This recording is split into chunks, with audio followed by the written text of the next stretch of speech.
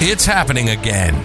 Welcome to Work Cookie, a CBOC podcast. As we broadcast around the world, get bite-sized morsels and tidbits from our industrial organizational psychologists, other experts, and the latest research on the workplace to boost your organization's effectiveness. Sign up now at cboc.com. That's SEBOC.com to engage with our community, gain a sense of belonging, access our other media, and get rapid advice from our experts at cboc.com.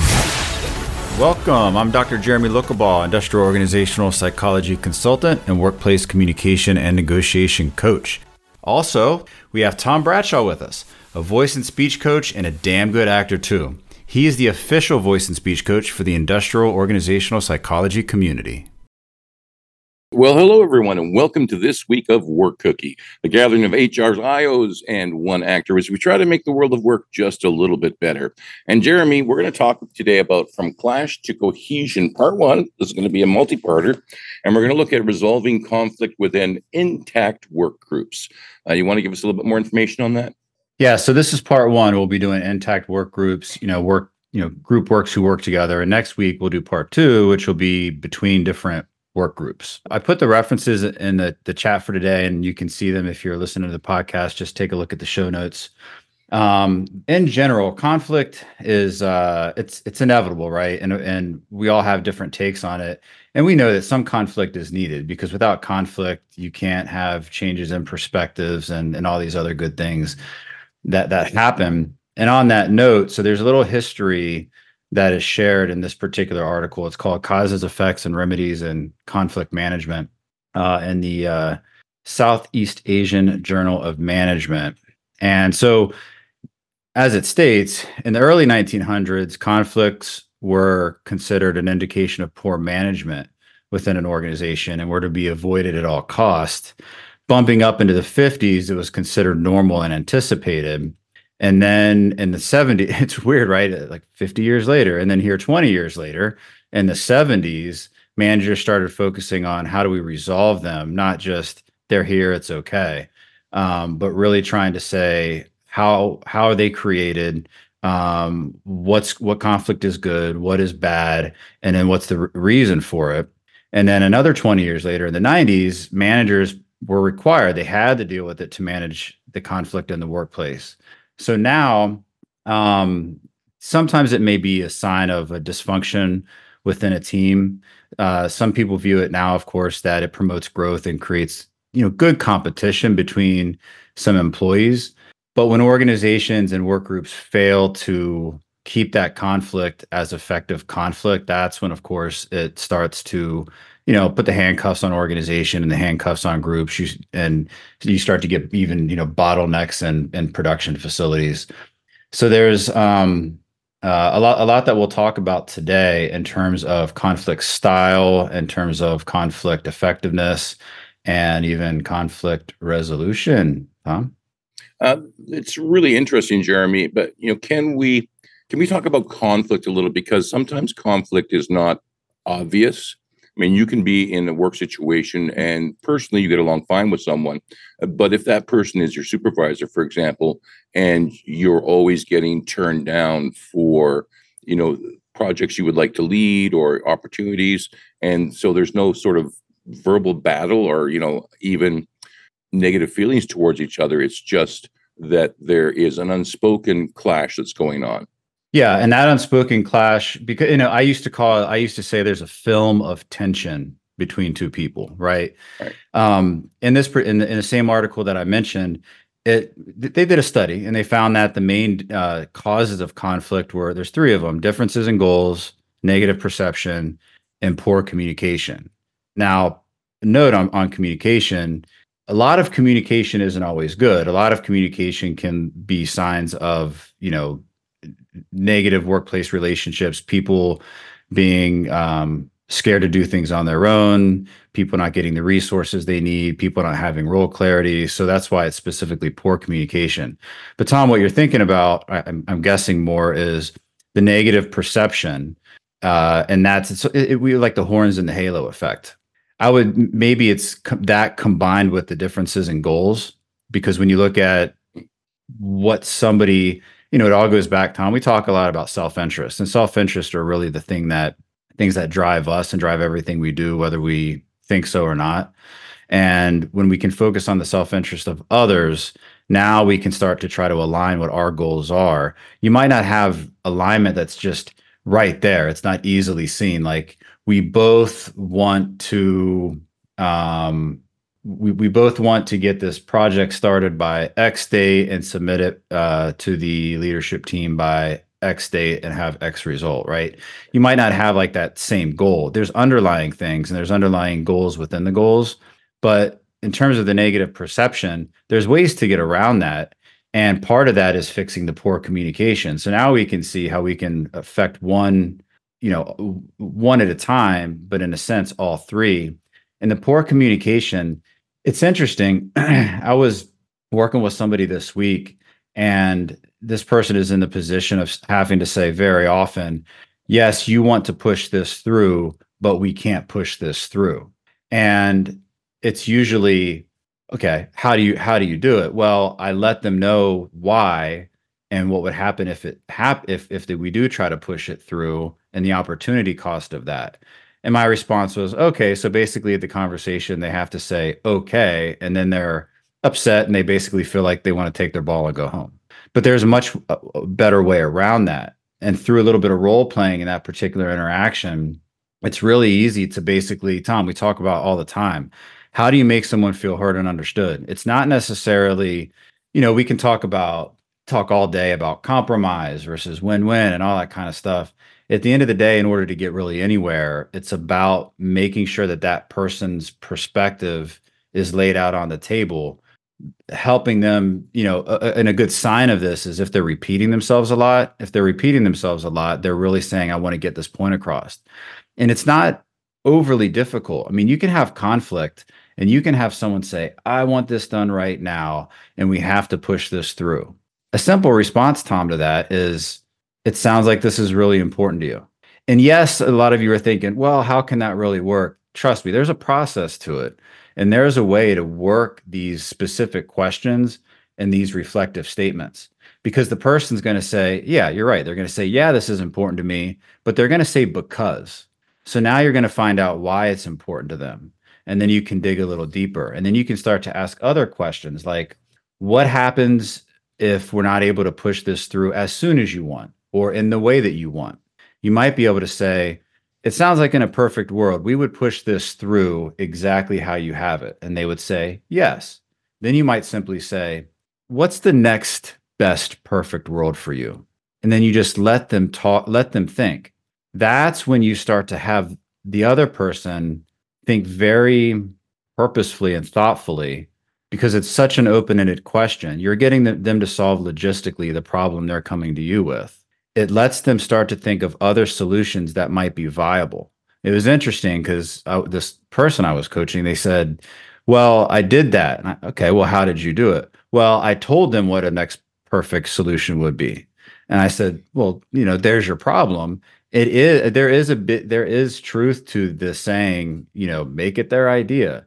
There is truth to that, but letting them go through that discovery process themselves and coming up, they're probably going to find not exactly what you were thinking, but they're probably going to find some kind of alignment, better even so than what you were thinking. So we take all these different things, and that what I just talked about, we hit these things all together. The causes of conflict, I'll go over again, are differences in goals, negative perception, and poor communication. So we just hit the communication piece really hard and really good. What does that do? It also steps up the negative perception and starts to shave that more into a positive perception, because now that person doesn't have as negative a perception of you, because they're thinking, all right, this person understands me. This person is making me feel heard. They're not saying that, but trust me, they're feeling it.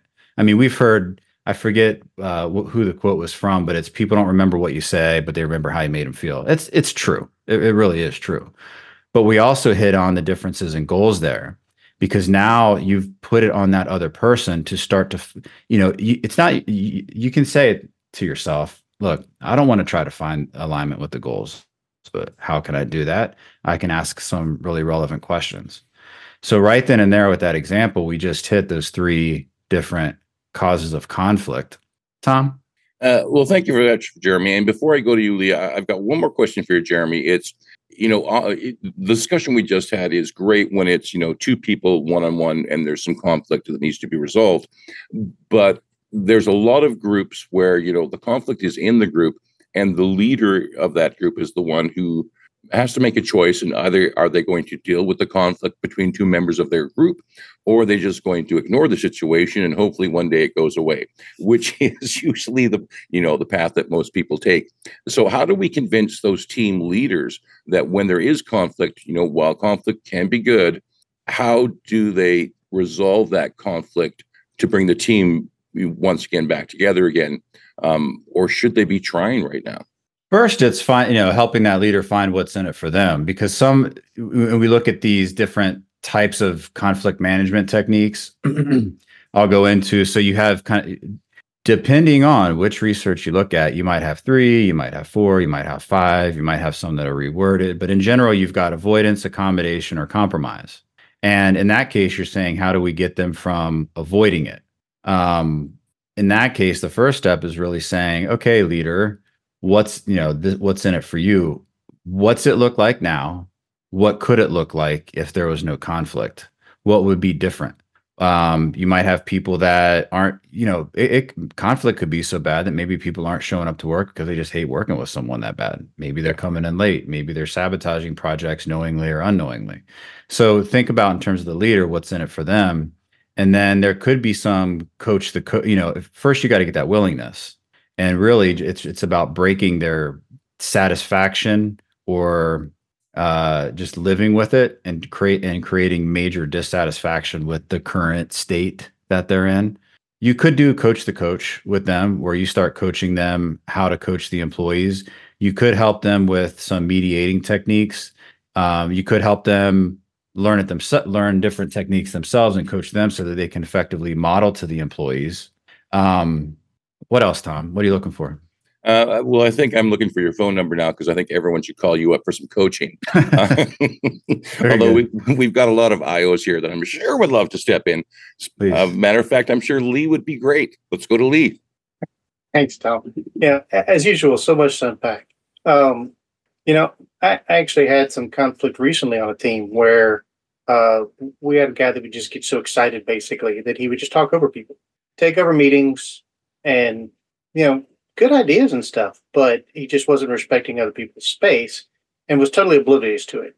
And I'm getting that from everyone else because of the situation. And, you got the little things, the little snippy comments that people would make in the meetings or whatever else. And so I had to approach the person in question. Was like, hey, can I give you some feedback?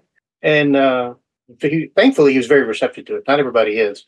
I was like, I get what I get you're excited and everything else, but you may not realize you're talking over people and it's frustrating people. And he was like, oh, I had no idea, because he would just blinders, bing, thought hit, bam, he's off to the races. And it's like, yeah, can we scroll that back a little bit? And he got, almost immediately he got better because it brought it into his consciousness, because he was just oblivious to it. And it was almost immediate change in the dynamic. And every time he goes on PTO, I have to remind him, because he comes back and he gets excited again. And it's really back in there, buddy. But with a lot of this, with the conflicting goals and the communication and that, a lot of that I found you can actually really handle just by managing expectations. And one thing that people just kind of neglect is that above you and below you there are expectations. You have the right to expect things from those above you. And people sometimes, oh, no, I can't expect anything. There's a boss. And it's like, no, that's not okay.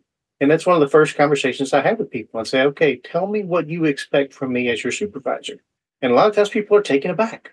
I've never been asked that before. And I'm like, which blows my mind. But, and then you find that out. Well, I just, I need to be, this is the kind of environment I like or whatever else. We just make that a conversation, leading questions and all that. And then goes the other direction as well. When I speak to my leaders, like, okay, what are you expecting from me? Okay, well, these are some expectations that I have, and let's discuss this and if they're an issue. And since I started doing that, a lot of the conflict I've been involved in has just gone away because, I've already removed those tripwires. And so we don't just stumble into them unexpectedly. And it gives you the opportunity to ask questions because, I mean, as we've discussed before, different people, different words mean different things. And, okay, so I'm not quite sure. Can you walk me through that? I'm not sure I'm catching that. Oh, well, you blah, blah, blah, blah. Oh, totally. I was getting the wrong thing. Thank you for that. And I find the same thing when people are getting, questions, how they got to have this, like Jeremy said, got to have this is the best thing ever. It's like, okay, well, walk me through it. Okay. So you understand we have some limitations. So what other opportunities can we have here? I mean, is there something that we could possibly change a little bit? What's your second top thing? Don't just shoot it down, let them walk it through. And most of the time they will find the answer all on their own, just a little nudging. And for God's sake, never say why. Why do you want to do this? Because people get defensive. So you go, okay, well, I mean, so what, walk me through the importance of this to you. Help me to understand it. And now they're feeling heard as opposed to being challenged. And that people, they get their hackles up as soon as they feel like they're challenged, even if like Jeremy said, and I think it was Maya Angelou who said that people absolutely remember how you make them feel. And once they feel heard and accepted, I mean, the whole world can change. And it's nice to see the world is slowly changing because I know in the past, because I'm old and I've worked a lot for other people. I have bosses in the past too. If I said I have expectations of you, they would wonder what the heck I was talking about. So it's a brave new beautiful world. We hope. Dr. Matthew, let's go to you. So I love what both Dr. Jeremy and Lee were talking about when talking about communication. And the meaning of your communication is the result that you're getting. So by taking that step back and recognizing, here's what I'm putting out there, here's what I'm trying to say, or what I'm wanting us to do, or where I'm wanting us to go. If my intention is laser focused on that, but I'm not receptive to how that message is being received, and that's kind of like what Lee was talking about, that opens that possibility. It increases that likelihood for conflict among that group. And then all of a sudden I'm getting frustrated. What do you mean you don't understand it? I've told you 1,000 times, here's how it looks. Okay, great. But you're not getting that something in how you're communicating is not being received the same way. And so now all of a sudden you have multiple parties, whether it's 2, 3, a team, whatever it may be, where people are going, I don't know, I don't get it. And bringing it back to how does that leader manage that, or how do organizations manage that? What it really comes down to, a lot of it, is the organizational culture. Does that culture, because culture shapes attitudes, behaviors, values. It impacts how conflict is perceived and how it's resolved within that team. If there's an organization, if there's a leader or a culture that values harmony or agility, being able to say, okay, let's take a step back, and as Lee so eloquently put it, can you explain this piece to me? Because I don't quite understand that. Being able to have that open dialogue to find that interest-based solution that says, here's what I want, here's what you want, here's something in between that allows us to move forward together. Really comes back to how that team and how that leader establish and support that culture. You're absolutely right. The communication is a big issue in a lot of organizations. And I imagine there's a lot of people listening to the Work Cookie podcast who go, yeah, communication doesn't work where I work. It's not an employee. So are there some, just baby steps that people can take if they're living in a culture or working in a culture of an organization that is not really supportive, doesn't really use communication well? Are there some baby steps that people can take to try to get that going? Yes. Would you like to reveal a few of them? One thing that comes to mind is, an answer that I hear often is, oh, let's build some active learning skills. But active learning skills are great if you're wanting to act like you're learning, or act like you're listening, excuse me. Right. So active listening, rather than trying to build a skill for that, really take some time and put yourself in somebody else's shoes for a moment. Sit there and listen to them. Maybe in that meeting, when you have a ton of great ideas that you are excited to share, sit back for just a second, listen and see what other people bring, and see how your idea may intertwine with that and work with that versus dominating it and getting that laser focus.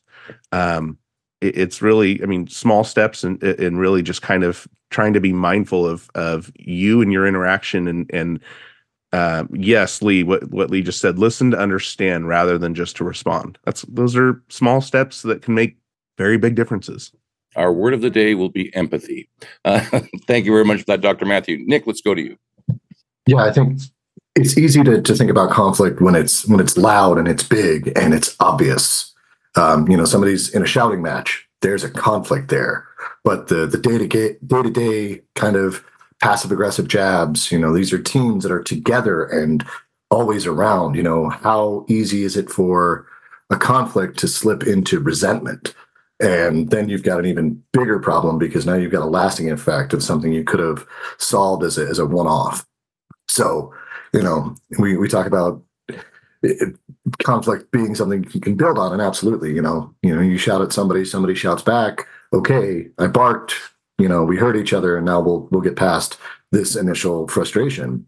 But at the same time, the daily sort of, it's always the same thing. It's the same pattern, and if you keep going the same route, it's going to keep coming out the same way. The other thing that jumped to my mind is we're talking about conflict within group, and maybe I'm jumping ahead to next week. But we're thinking about what about groups going into conflict together. I know we've got a lot of former military as well. Or what if you're up against a deadline, or you're out to bid for a contract, and so you're dealing with conflict with an outside force that's not necessarily in the room. And so I'd be interested to hear either this week or next week kind of how that long-term stress impacts the cohesion of the team as well. Let me ask you, Nick, because as I look out on the vast array of organizations out there, most of them seem to be functionally dysfunctional, where, the work is getting done and we're all playing nice with each other, but really we're not dealing with conflict. We just sort of ignore it till it goes away, hoping that it goes away and the work gets done. And as long as the work gets done, hey, we're surviving. But do we have an issue where things could really be better? It just takes a little effort to get there. Yeah, I think that's, what a lot of what we're seeing with kind of when we talk about the new generation's view on work. They want to make it easier. They want to make it fulfilling. There wants to be a purpose behind it, not just I'm going to make a widget for 20 years and go off into the sunset. So I think that there is very much a want to make it easier, to make those 8 hours that you're at work for you as well. And so, yeah, it's easy when you don't have any symptoms. If the work's getting done, if deadlines are being met, you may not even see that there's a problem, if you're 2 levels away. So it's incumbent on, individuals to declare what they want and go make it happen. And it's also important for leadership to pull back and say, okay, what are we not seeing? Things are going well. Where's the crack in the foundation, as it were? Thank you very much for that. Richard, let's go to you. Yeah. So in 2018, the APA put out this article that has a framework on it's actually on teams, so it's specific type of work group, right? But it develops, or it shows some interventions that help to enable work groups to handle conflict. So it looks at it kind of breaks down these interventions into training interventions and process interventions. On the training side, we start with leadership training. Like, we need those people that can help to manage and model how we want, from a cultural perspective, as Dr. Matthew was saying, like how we want to model conflict resolution. And then the training aspect of how can we help those leaders to pass on the KSAs to people to be able to navigate that stuff, right? So that's that can be instruction and then simulation and then of course some on the job training and coaching, part of that whole Kirkpatrick model, right? So you have that part of it, the training interventions, and then you have this process intervention, which is I think it's kind of interesting. Like, there's this team building part of it, and I just finished my certification in the PI, and one of the important parts about work groups and teams specifically is how they're built, right? Who do you get on the bus, and what's that dynamic there? So sometimes you need somebody in that group to help balance some of the some of what's going on in there. So you may have a whole bunch of kind of in group like-minded people, right? LMX theory type of situation, right? But you might need somebody in there that's a bit of a foil to that. So we may have a little bit of development that we need to do in a team building aspect. And then the other part in the process group there is debriefing. So we've gone through everything, share some of the outcomes and the analytics of, how all of these interventions are leading to performance. I'm going to share that in the chat, but I thought it was an interesting enough article to include in one of my papers in class. So So, the way you outline it, Richard, sounds really good to me. But let me share with you an experience that I had with an organization, and you tell me where this went wrong. So there was some conflict, and some people even went to HR. So HR called everybody into a meeting and announced that there was a conflict issue, and put on a 45-minute LinkedIn learning video, to which most of the people in the room were checking their emails and their text messages. 45 minutes later, the video was over. HR said, "Thank you very much. We're done." And I'm sure that's the experience for a lot of people. So in response to this happening, you had a knee-jerk reaction. Basically, somebody said, "Okay, we're going to go and put a Band-Aid on this and do some broad scope training for the entire organization." Yeah. So, I mean, what do we see wrong in here? Is, did we tailor it to some of the cultural things that are happening? Probably not, because it was probably just a broad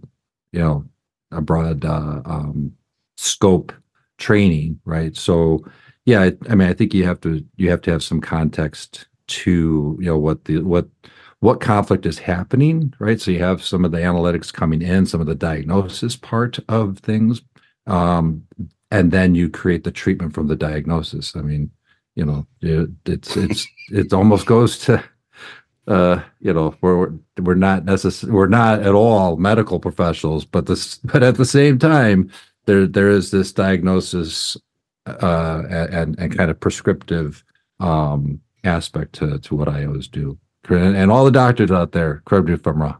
And I'm happy to say there was not an IO in the room when all of this was occurring, which is, that's the start of a lot of bad stories. There was no IO in the room when this happened. Thank you very much, Richard. And thank you for letting me put you on the spot there for a moment. Alexander, let's go to you.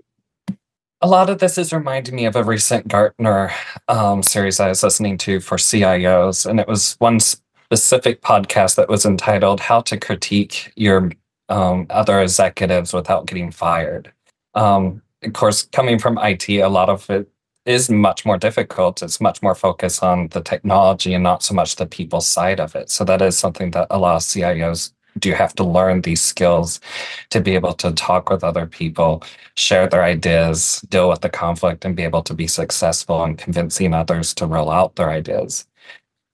People have put a lot of good information here, but it's been very kind of peer-reviewed articles. So I thought I'd share something that was a little bit less daunting for someone.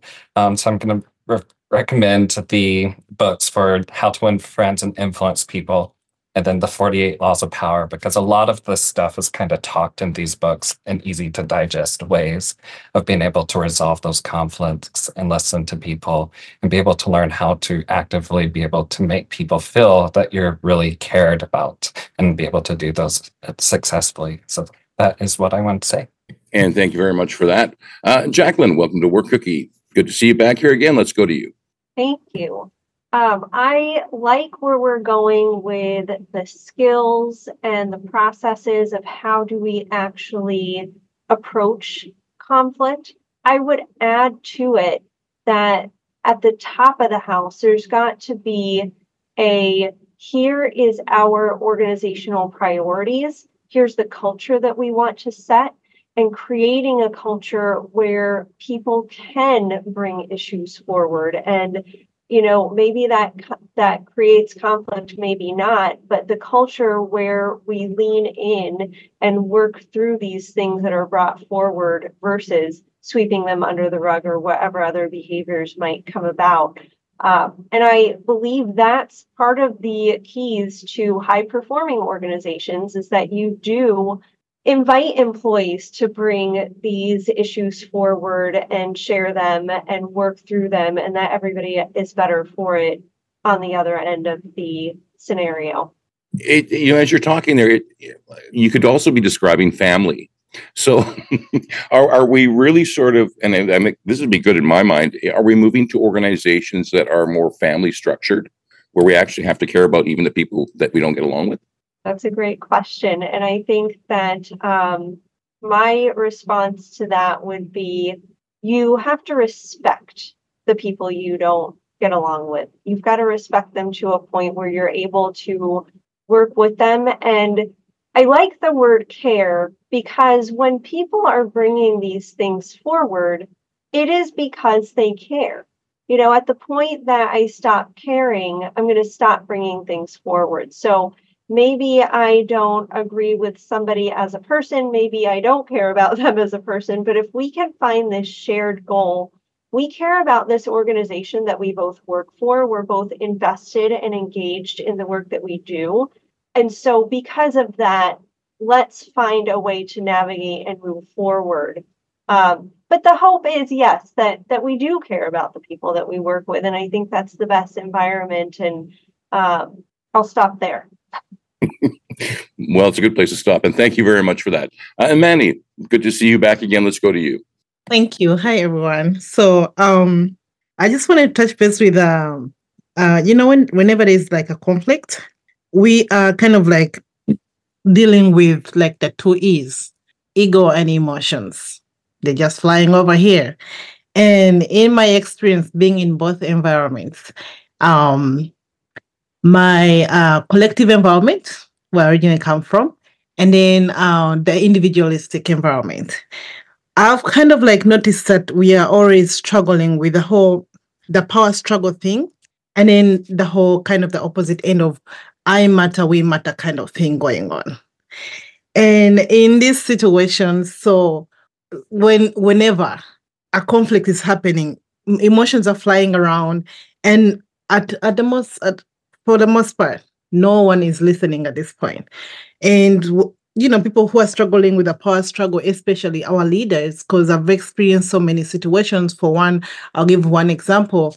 There is a volunteering tasks that we have to be doing within our organization. And then one of the leaders reaches out to me because they were short with volunteers. They were asking, but they had already put me on the slot. So I was kind of confused. So now I tell them, no, I don't think I'm going to be able to volunteer today. So now just because they put me on the slot, they don't want to go back and change it, or they don't want to go around and ask somebody.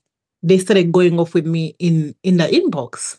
So I noticed it was kind of like a power struggle thing. Okay, this is what we're going to do, and this is what you have to do. So they started using the authoritative kind of talk. So just because now my EQ is so high, I kind of like noticed what was going on. I slid it and then just went on to do my, whatever I was assigned to do. So what am I trying to say? It's very important for organizations to equip employees and even leaders, to equip them with the emotional intelligence skill, because somebody talked about the pausing part, and that's what we have in the self-control part, whereby you pause, and then you have the emotional, you pause and then you draw the emotional boundaries. When you pause, you get to think about your next part. You get to even be more accommodating of somebody else's idea. And then also the whole empathy thing. All these things come under the emotional intelligence part. Having the emotional capacity to deal with each other's different ideas. All I just want to say, just need somebody to be emotionally intelligent. And then also the power struggle thing, most of the time comes when somebody is not so sound within their position. So when you have the whole self-awareness whole thing going for you, you're so like solid within within your presence, within your ideas, that somebody else's idea can't even offend you, or even they can't really offend you because you know what you're all about. So what am I just trying to say in a nutshell is that we just need to like equip the organization with the whole, just increase our emotional intelligence. So we don't even go around just trying to talk about things like, oh, we need to bring in like videos to be speaking to people to solve a conflict. Like, we'll all be equipped enough to get into a conversation in a very professional and mature way so we can get to the next move. That's what I had to say. Well, thank you very much. Always great, Amani, to hear from you. And yeah, you need an IO psychologist to help you with this. Brendan, let's go to you. Thank you, Tom. So I dropped a little clip in the chat there about how your comment on organizations moving towards families. And worked with a lot of different organizations over the past 5 years. And whenever I get that buzzword of, I always ask when I'm starting with a new client, how would you define your company culture? And whenever I get the answer, oh, we're like a family, I'm like, crap. Because that usually means it's a dysfunctional family. Because most families, especially if you're from New York, and especially if you have some sort of Italian in you, we don't talk about what actually is wrong. We just pretend and we just keep moving forward. So the same concept of, oh, we're like a family, that's the same thing that takes place in the workplace, because you don't have that working relationship and that professional relationship to understand that we need to communicate and be transparent about, hey, when you did this, like this caused these problems for me. And I was working with a newer client a couple days ago, and I wrote a LinkedIn post about this because I've never heard it summed up so well. And I was like, I was just fixated on this. And she was saying, like, when we're talking about these stage one basic things, it's the making sure we get our timesheets in, making sure we get our time cards in on time, communicating, hey, I'm doing this. This is going to have the impact on you. And then I branch it over into like moving beyond that. I look at organizational citizenship behaviors, and I'm doing a presentation on this next week in Indianapolis, specifically about how to engage your employees through a good org culture. And one of the slides that I came up with has an empty coffee pot on it. It has that garbage can that has, like, you're trying to put the last piece of something before it falls over. And then it's just, oh, well, no, if it's still standing upwards, it's somebody else's problem. It's the leaving, like, if you use the last paper towel, you replace the paper towel. And when you don't do those things, you show that you have a lack of respect for the other people that you work with. So to me, OCBs are so important because it shows how you actually feel about other people. Because if you don't participate in those things, you don't care.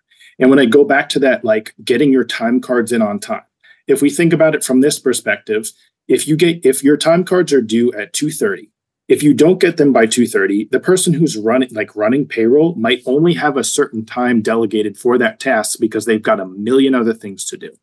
So when you don't get it in on time, you say, hey, your time isn't as valuable as mine is because you could do it at 7:00 when you're not supposed to be working. And meanwhile, that person might want to be spending time with their family, doing something else. So it's just showing a complete and total lack of respect. And as IOs, I think we're really good at picking up these little symptoms that everyone just overlooks and goes, oh, that's not that big of a deal. And then I look at it and go, what else? Because if that's going on, these three other things are usually going on as well. Well, thank you very much for that. And congratulations on the presentation. I'm sure you'll do well. You should live stream it so we can all see it. Nick, let's go back to you. Yeah, the idea that, you hear we're a family here and everybody just kind of fringes up a little bit. I saw it all throughout the screen as we brought the topic. I think that, it is a different bond. Your coworkers are your coworkers, your friends are your friends, and people serve different facilities in life. Now, you can have deep, lasting friendships in the workplace, and that probably goes a long way to limit conflict or have healthier, quicker resolutions. But, there are people I go to work with that I have no interest in their personal life. I'm not trying to be rude. There's just a gulf between where I am and where they are. I'm professional. I'm respectful. I'm not treating that person like family because they could go away tomorrow and I frankly wouldn't be that sad, as awful as that sounds to say out loud. But it's a working relationship. It's we're here to, keep money in our pockets and keep the business running. Whereas when you think about a family dynamic, you can easily take people for granted, and conflict can blow up in much different ways, but it festers longer. There's more of a timeline because you can't fire your family. And so I think that that's one of those things where when you think about this idea, okay, conflict in a family setting or in a friendship setting should look different than in a professional setting. And the solution you come to for conflict in a workplace team, you may not like it, but you've got to put on your happy face, and then you've got internal conflict that you have to deal with after the fact. But once the leader or the final say is made, okay, let's get on board and move past it, because I don't want to spend any more energy on which colored post-its mean what. Yes, family. Yeah, let's keep them separate because, I talk to my coworkers. Jeremy, let's go back to you. This is I love this discussion. I love where everyone takes it. So just obviously makes me smile. I have the golden ticket for everything. This is going to solve all problems, all conflict within companies. It's perfect. That's it, Tom. Are you ready to hear what it is? Yes, I am. Okay, great. Self-check questions. So because conflict is so unique, I think it's a matter of self-check questions, because they are an organization of leaders, the people in the conflict, they're the closest referee. So some sample questions, which are in the doc that I put in the chat, are, so maybe you ask these of yourself, maybe you get together with a leadership team, maybe you get together with a particular team. And also keep in mind that a lot of this can be preventative, so that conflict, it doesn't occur, or that when it does occur, you have some kind of things to, hey, when we had this discussion about conflict, we agreed on this, we discovered this, and maybe someone's not adhering to what was agreed upon. It could be something as very simple as, all right, when we agreed that we would handle conflict like X, what did you have in mind? And again, let them solve the problem that they're coming to you with. But some example questions, it's very simple. How can we promote a culture of open communication to discourage avoidance as a conflict management technique? Bing. Why is that important? Because if you avoid it, it builds up. Then you get the negative perceptions, and then it's harder to overcome. Right? Cool. How can we prevent communication breakdown during periods of conflict? You can ask that as a preventative question. You can ask that during the potential conflict. Ask, how can we address negative perceptions among employees to prevent conflicts? You might say, all right, here we have a work group. Let's get together. Let's talk about this as a work group. How can we address negative perceptions that we may already have? And during conflict, you can say, how, I like this because it's logistical. It's solving that particular problem. How can we address, there are some negative perceptions. How can we address them? How can we proactively anticipate and deal with conflicts? So, and the questions, what are there? 1,000, 10,000, Tom? I don't know. There's all kinds of questions that can be asked, but simply sitting down and starting to ask these questions. And the other thing I'll point to is a communication pledge, or call it the communication pledge, because organizations don't like to hear the term psychological contract. But if anyone wants a copy of a template, we've got one at the CBOC website I think it's under the resources tabs, or like free digital downloads. A simple communication pledge, that can be really good. And for more on that, just take a look at it. But that can be helpful for the preventative nature, because you're really getting into this. It's a psych contract. What happens when we do have conflict? What do we agree to do? What are our priorities? What are our synergies? What are our challenges? What are our personalities like? What are our goals? What are our priorities, if I didn't already say that? What do our schedules look like? What are our work styles like? So you go through all that. It takes 45 minutes. You can do it with one-on-one with people. I assume you could do it in a group too. And that provides a not necessarily a baseline, but it provides a semi-formalized document. Nobody's going to sign it or anything. It's just a guiding discussion document. But that way you've got an understanding of how this other person might respond. And you might do it for people that have conflict right then and there. You work through this communication pledge or this site contract, and they're probably going to want to jump across the table and punch each other in the face, perhaps. but you're working together and you both want to get this done and maybe out of the way, which is good because now you have what? A common goal. Common goals are great. So when you work through this, you might even get periods of laughter. You might get some nervous laughter followed by real laughter.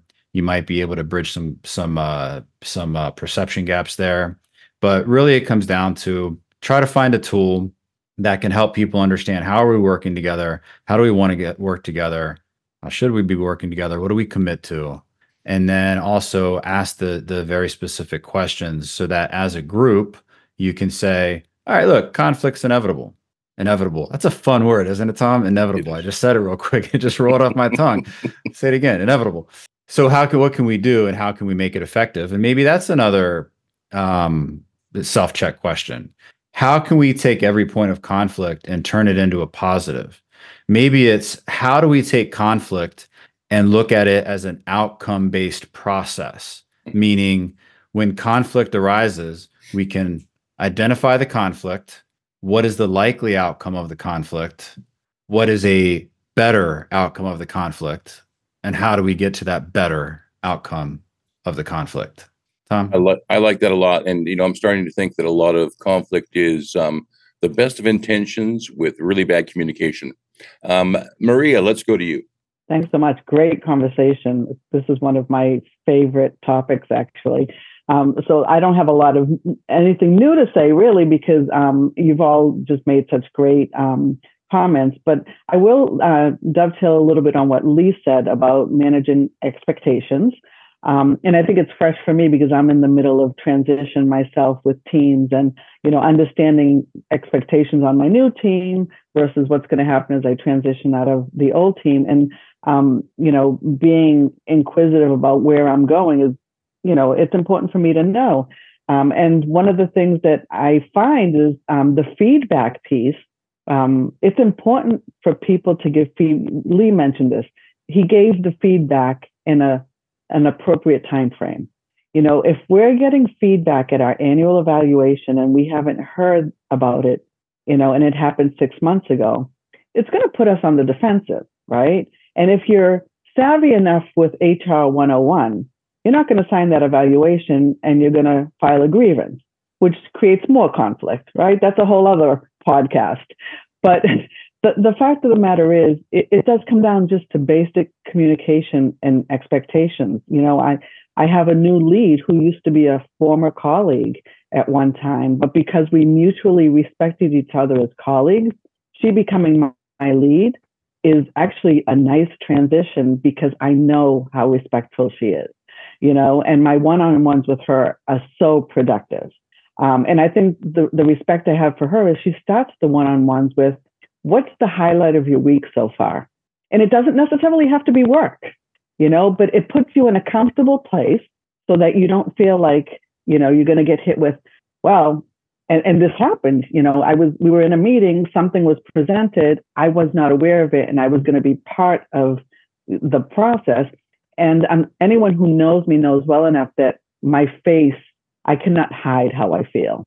And I did ask the question, oh, this is coming back. Well, evidently, my tone must have been surprised enough that she commented on today, but not in a way that made me feel belittled or that I had done something wrong. And I said, I'm glad you brought this up because I was going to actually have this conversation, but I decided to wait till next week because I have a meeting with our leader. But the only thing that I really can say about myself is that I don't like surprises, because if I'm surprised, then the expression is going to come across and it's going to make it an unsettling environment for the rest of my team. I don't need to know all the details, but if I get a heads up that something is coming down the pike, then at least I can stoically sit there and then later on inquire, or wait till the information is given to me. But it was such a nice dialogue. I've had feedback sessions with other leaders, and they're wonderful people, but they don't do feedback well. And in all sincerity, I'm also learning how to deliver that feedback, because we learn daily, right? And we often learn by other people's, reactions. So I think, Lee hit right the spot on. You give the feedback within a timely, time frame, and then you also do. If you're in leadership, you will be so much more respected, even though the person may be dumbfounded, when you ask them what expectations they have of you as their leader. Some of them may not be able to be doable, but the fact that you've even taken the time to listen to them, goes back to how Dr. Jeremy introduced the session. You can have that conversation to understand why it's so important to them. But great conversation, and I love all of the comments that everyone has made. Thank you very much, Maria. Nick, let's go back to you. Yeah, when Jeremy was speaking, it kind of jumped to something that always stuck with me from my graduate work. When you're trying to define a construct or designing an experiment, you begin with the end in mind. What does it look like to have a productive employee? How do you define that? And I think, we talk about communication and conflict resolution. Well, what does resolution look like for different people? Is it the pain goes away, the problem goes away, I get the shiny new toy? Like what are the expectations? If we start at the end, like what's the future state that we want to be in? Okay, now we can reverse engineer and start creating steps to get there, and hopefully that involves sincere and genuine communication. And that might not be your ideal solution, but we've already kind of hit on that of, well, what's your next best idea in those situations? Thank you, Nick. Dr. Matthew, to you.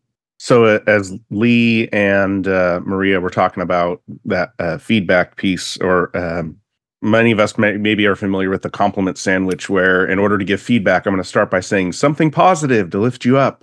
I'm going to deliver the bad feedback, but don't worry, I'm going to soften it with a nice compliment at the end. Well, there's a lot of research that shows that actually doesn't work for a variety of reasons. One, you as the person giving that feedback, you as that leader, it takes away, it communicates something about you if you're not able to directly address the problem. If you are hesitant or avoiding that risk of saying, I need to give very important, very constructive feedback to resolve whatever it is, whatever conflict we have going on. The other piece to that is it often falls on deaf ears. A couple reasons. One, either that once they hear that first positive thing, cool, I'm set. I don't need to pay attention. Oh wait, you're still talking. Oh, let me pay attention again. Okay, cool. I caught number 3. Number 2 may not have been important. Well, that was the whole point of it, right? Or so it was supposed to be. The other reason for it is people have gotten very used to that, and so when that first compliment comes out, it's okay. Where's the shoe going to drop? When's this going to hit? And what do I got to brace myself for? Kind of like Maria was saying. I want to at least be prepared and know that, okay, here's what's coming my way. There's a team of psychologists at Stanford a while back that did a study on feedback, and they found a particular phrase or a variety of this phrase really helped the effectiveness of giving feedback. And it was something along the lines of, I'm giving you this feedback because I have high expectations of you and I know that you can reach them. So what's that doing is that you as that leader, you are reinforcing to them, we have some sort of conflict here. There's a discrepancy between what the expectation is and what the performance is. I'm giving you this feedback because I genuinely have a vested interest in supporting you and in your development. And what that does is that all comes back to that organizational culture that so many of us have talked about, and those behaviors that are exemplified that really just reinforce and support that psychological safety. If you don't have that within your organization to be able to effectively have those difficult conversations, well, you may be able to address one conflict, but you haven't maybe necessarily addressed the root cause that continues to allow conflicts to come up. And so bringing it back to what we all want to do, bringing in an IO who can ask those deeper questions, who can observe those patterns like Brendan was talking about, and saying, okay, you're thinking that that's not a big deal, but I kind of know a little bit that this may be indicative of these other things, that if we can address all of this, we can develop and find resolutions that move forward and help support all of us. Thank you very much for that. Amanda, over to you. Thank you. So one thing I want to talk about feedback is that feedback is, it deals with proximity, and with proximity when solving a conflict, you're always winning at it. So you can't hate from near. I don't know if any of you have experienced that whole situation I've always talked about, that when you hate your boss, you're talking, those words about him, the ugly words behind his back, you're talking to the employees. But when you get into a meeting with that boss, when you're near, you kind of like there's a way it kind of makes you forget, and then you start bringing the ideas because you're in close proximity. Proximity always does it whenever you're giving feedback. Like you're in close proximity, it's very hard to hate from here. At some point, you even forget that you hate the boss, and then you kind of like, in a way, find yourself giving in ideas and having that conversation with that boss because you're in close proximity. So I'm just saying that proximity always works when giving feedback. One thing that we need to look out for when giving feedback is the tone and demeanor. Very important. Forget about being positive and start tone and demeanor, and then also maybe as a leader, talking less. Just tricking the mind, psychology reverse. It's a feedback. You want to give them something, but then you start by telling them what's on your agenda. So you can have them talk and talk so that it can feel like this is like a two-way thing. Like you genuinely came for this feedback thing to get their feedback as well, to get what's on them, what's on their end, but then you also bring in what you want. So giving them the platform for them to speak first, that's like psychological reversing that, also showing them that you matter. We care about you. So you're getting their information first before you give them their information. That's the positive way of starting something. So if you start with, I'm giving you this because we genuinely care about you. Nobody, it's more like telling them that we are family here. You're saying it, but in another way of putting in a positive word. They'll definitely know, they're just trying to trick me around so they can, bring in I know the negatives coming in later. So that's what I just wanted to say. Your tone and demeanor, and then also just making it seem like they matter, so they have that table first to talk before you talk. And I just want to remind everyone, if you're looking to deal with conflict, talk to an IO psychologist. If you want to work on the tone of your voice, talk to an actor. Well, Jeremy, another hour has flown by. We talked a lot about conflict, but we did it in a very cohesive way. And some last thoughts from you. Yeah, last thoughts. So you're right. If tone and demeanor and all that good stuff in presentations, talk to Tom. Tom is the official voice and speech coach for the industrial organizational psychology community, which is the exact same that you heard on the intro of the actual podcast for our intro. So yes, contact Tom. Tom, how do people get a hold of you? Oh, the best way is you can arrange a 20-minute session with me through the CBOC website. Just book me through there. It's probably the best way and the easiest way to get a hold of me. Ooh, very good. Very good. Next, so this is part one. As mentioned, next week we have part two. We'll be talking about conflict between work groups. Of course, next Monday we have our every Monday IO psychology job seeker meetup open to the public. Then next Tuesday, our CBOC members momentum session. And this week you can look at cboc.com/events. If you're near Salt Lake City, Utah, or Edgewater, Colorado, we've got some in-person meetups for you there, and we keep moving along. All right. So thank you much for everybody. Jeremy, I think we are done. If you want to count us out, we'll see everyone back here in 1 week's time. Beautiful. As always, everybody. Counting out in 5, 4, 3, 2, and 1.